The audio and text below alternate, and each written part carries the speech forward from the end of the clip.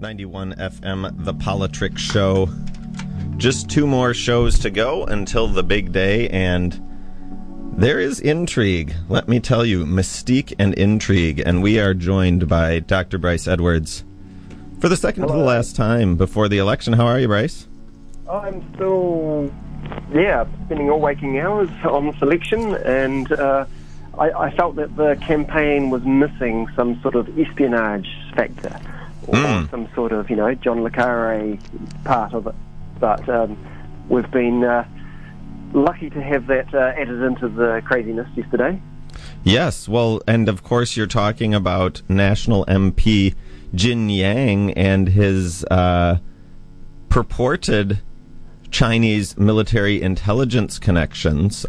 I presume you're not talking about the Jacinda is a Freemason YouTube video. But I'm not. You're going to have to Google that. Jin Yang, now this is very, very, this has the potential to be explosive. Everybody who's getting any sort of criticism is sort of exclaiming, how dare you bring this up 10 days out from the election, and, National Labor, Winston, they're all using that line. But regardless, this is when the facts have come out, and it looks a certain way. Oh, I'm going to be a bit of a wet blanket on you as well, Abe. I'm a bit cynical about it coming up 10 days before the election as well. So I am loving the scandal, I have to say. But at the same time, I'm a bit, sceptical, because it's, we've had this, we come from the States, particularly about these kind of reds under the beds, the history of fear-mongering about the yellow peril and communist spies and so forth. I think it is a bit of muckraking to some extent is going on here. I'm not sure what the motives are of whoever's put this about, but we have to be a bit careful, in just assuming that this guy is some sort of spy working for the Chinese government, and that the National Party is in cahoots with the communists. So are you saying you're skeptical of the story? I mean, because it seems at least highly plausible. Oh, it's plausible. It's probably true. But I just think that I get worried when, the levels of vitriol and kind of fear about outsiders come into an election. Sure. And Chinese spies is about as, racist caricature as you can get. Yeah, that's right. And we already have, some parties throwing in stuff about Chinese-sounding names and foreign investors buying up everything. And, some parts of those debates are quite legitimate, but, it's just a bit uncomfortable, I think. And we won't know if this guy is... it's hard to prove whether he is or isn't. That's called spying. Sorry, what's that? That's what spies do. Yeah, that's true. They do deny. They have plausible deniability. Exactly. So, I don't know. I just think it's... getting into dodgy territory. And we do know that, Chinese... or people living under the Chinese regime do have to, if they're going to play the game, go through these sorts of military schools. Sure. That's a fair argument. And I don't see anything wrong with people asking questions about this, but I just hope it doesn't get too fervent. Yeah, too racisty. But he doesn't help himself, I have to say, by just refusing to discuss it. And I don't know if you saw the videos of the MP being, doorstepped essentially by reporters. Oh. And he was pretty bad, just saying, I'm not talking about this. Talk to my boss. I've got nothing to say. I've got nothing to hide, which is kind of just sounding contradictory, isn't it? And he won't front up about it. Yeah. Well, what did you think about the fact that Labor was basically not even going to touch this? Yeah, I think that's very smart, and it would look bad on their part if they did stir the pot, because their whole brand at the moment is this relentlessly positive Jacinda Ardern smile, and I think they'll be wanting to save their aggression for the things that really matter, and I don't think this scandal really matters to them. I'm sure they're very happy about it, I have to say, but they won't want to be seen to have any fingerprints on it or be seen to stirring it up at all. Now, one interpretation of this is that say he was a spy. Obviously, the National Party probably kind of knew this letting him in. They probably are, trying to have some sort of relationship with the Chinese government. Well, we know they are. I mean, they probably don't want to offend them. Similar to how and Labour doesn't really want to get into it because they don't want to offend them either. Similar to how neither Labour nor National really wants to offend the American military-industrial complex. That's right. Yeah, and that's actually quite a good parallel in the sense that, of course, the political parties do have relationships with the American government, and so it's not just the Chinese that are the bogeymen here. I don't think they are. It's all foreign governments, and all parts of the system that we should be wary of. And it is natural for these parties, the political parties and politicians, to want to not rock the boat and to have some sort of conduits into those areas. And I guess that's part of the story with this MP that might end up having a bit more legs. That what's his involvement in all the fundraising in the Asian community, especially in Auckland? Do they trust him? What will they feel about this revelation of his past? Might it suddenly cause problems for that demographic in supporting National if they feel that they have been duped in some way? Excuse me. Speaking about support and voting, good morning, Brian. Bert here. On my way to the studio, I walked past the advanced polling booths on campus and seeing queues of people waiting to vote this early in the voting period. And with okay. and with like 2 people, or no, like 10 deep, sort of queuing up. Really? Yeah. And with around 40,000 advance votes on the first day of polling, how do you think that scandals and revelations like these coming up within the advanced voting period, affects, I'm assuming it's the tribalists that are already advanced voting now? Yeah, that's right, I think. And we have got this strange situation now where we are having essentially a polling day that is 2 weeks long.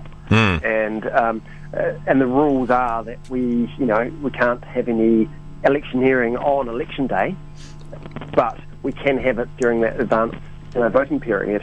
So it does feel a bit inconsistent, doesn't it, that you can have all these scandals raging on after people have voted, and of course people can't go and change their vote after they've made them. You've got to go with what you've chosen. But I guess it's certainly possible that some scandals could pop up that lead voters to regret the choices they've made. So maybe it is wise to leave it until election day to make your final decision. It's interesting because I just learned yesterday that it is in fact legal to do a selfie and a photo of your ballot paper if you advance vote, but not if you do it on election day. So maybe this sort of popularity of selfie culture among the youth is encouraging advance voting. Oh, okay. I wasn't aware of that. This is what I'm told. Yes, that the provisions around why taking a picture of your ballot paper or posting it on social media is essentially an election advertisement on the day if you post it immediately. No, I think I think it's not just the posting of it that is illegal on election day. It's actually the taking of the photo. So. Yeah, I'm not sure about that. I'm going to look into that. Yeah, look into that. That's now. This is an argument that's going on. Now, another thing I wanted to talk about, as I was coming down, there was an interview with Winston on Morning Report this morning, and Guyan was absolutely going for the jugular. And Winston, in fact, was supposed to do an interview on this show today, and he canceled it. Apparently due to a perceived conflict of interest, but it does seem like Winston is kind of on the ropes a bit, and his sort of pie in the sky, everything for everyone is starting to be questioned. Absolutely. I'm actually really surprised about this. But New Zealand First are fighting to be relevant now.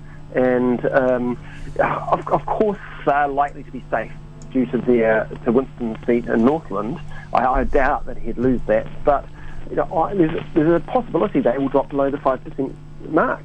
And the latest poll had them on 6%, and we just presumed, amongst the commentariat, so to speak, that Peters was just going to do better and better this year and become more and more relevant as we got closer to the election. But the opposite is happening, and as we know, he's the grumpiest politician around, and he will start to, I don't know about panic, but start to lash out, and we are seeing a bit of that now. And are we seeing a little dip or at least some plateauing of the Jacinda effect as well? It seems like some policy-based questions are starting to be asked. Yeah, and they should be asked, because the Labour Party are vying to be the main party in government, and they're putting out this alternative budget.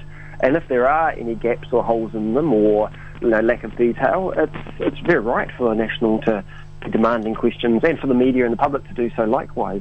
And I don't think Ardern has handled that very well or been very convincing. So it's probably the main weakness in her campaign, and it is causing, I think, probably some undecided voters to think about getting off the Jacinda train and relook at that option, because I guess tax isn't the most exciting of policy issues, but people do think about their own back pocket when they vote often. So it could have had an impact in the end.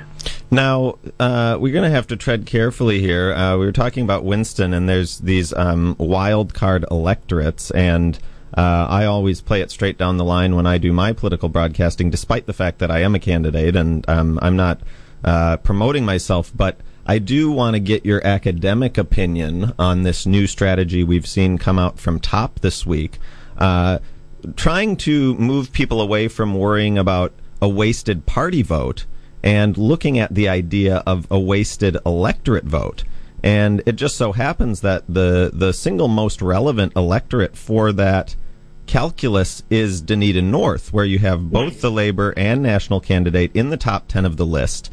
You have the third most popular candidate in Materia Ture having removed herself from the electorate. And basically you have a situation where voters in Dunedin North would be almost disenfranchising themselves and losing the opportunity to play electoral chess by casting their electorate vote for either David Clark or Michael Woodhouse, given that they're both going to be in there representing Dunedin regardless. So you've essentially now got a choice between these four third-party candidates, and I'm just wondering what you think about the logic of that argument academically.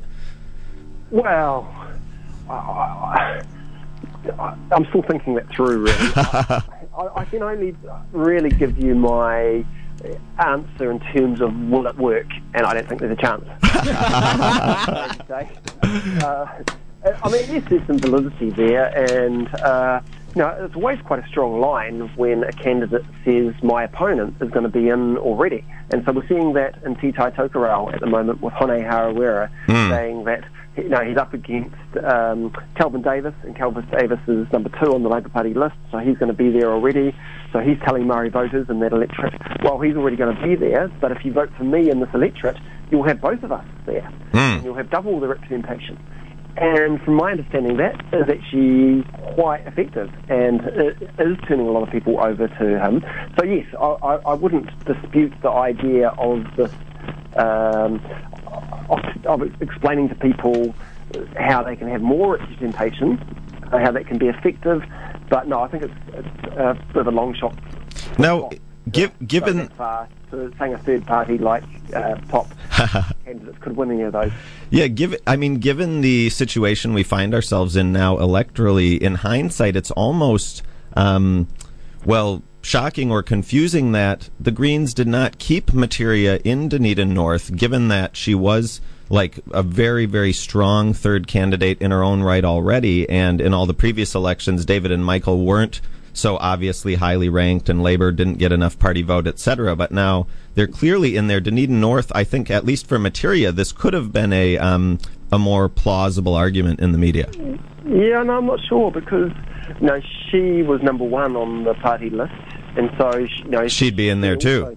in that same kind of category of having the 3 top candidates coming in on the party list anyhow. Actually, I wonder if there's any other electorate in the country that would have that same extent. But anyhow, I don't know. I thought it was quite brave of her and interesting of her to swap over to Te Tai Tonga and run in that electorate because, she was never going to win Dunedin North. Whereas I think there's a slight chance that she could win Te Tai Tonga. I don't think she will, but I think there's a better chance of that than Dunedin North. And so, do you think that voters, because at first it seemed like a long shot to me, but the more I thought about it, it seemed like, as a voter, why would I just throw a vote away? I mean, for the party vote, we always think about that, and traditionally the electorate vote usually is a 2-horse race, and we've never been in this situation where it's more like chess than checkers. But if you do think about it, you're wasting your enfranchisement. Well, the first thing I'd say is that the message is just a wee bit too complicated. Yeah. Buy the MMP. Yeah. People do understand that Hone Harawira kind of logic in just a 2-horse race. Sure. But in a more complicated scenario, I'm not sure they really get it. And especially because those third parties are so far behind the leading candidates. Yes, it would take a mass exodus. That would. Also, I think it maybe underestimates how much the electorate might want to be represented by one of those Labour candidates. Yeah, that's right. So although in Dunedin North, yes, there's that complete logic in the strategy, I think there's probably a lot of people that want David Clark to be their representative for Dunedin North. So I doubt that it's just purely a party thing. In fact, you get a lot of people splitting their vote in Dunedin, voting for the Labour candidate, Claire Curran in South Dunedin, and David Clark in North Dunedin, but giving their party vote to National. That's right. So the last election, National won both those electorates in terms of the party vote. That's true. That's true. Yeah. But at the last election, David was low enough on the list and Labour was low enough in party vote that it wasn't so clear cut. True. Yeah, that's right. Were you going to say something, Bert? I can't remember now. Well, hey, thanks a lot. MMP. I've been attending through the Otago Politics Department of having Vote 101s and Vote Chats and such. Yep. Really good, really successful, and a lot of commentary around with this Jacinda Sparkle, this notion that we all have to vote Labour, otherwise there's not going to be any change, and the big drop in the Greens and stuff, right. And this. Misunderstanding of MMP. Misunderstanding of MMP. From that youth bloc. Wow. Yeah. Okay.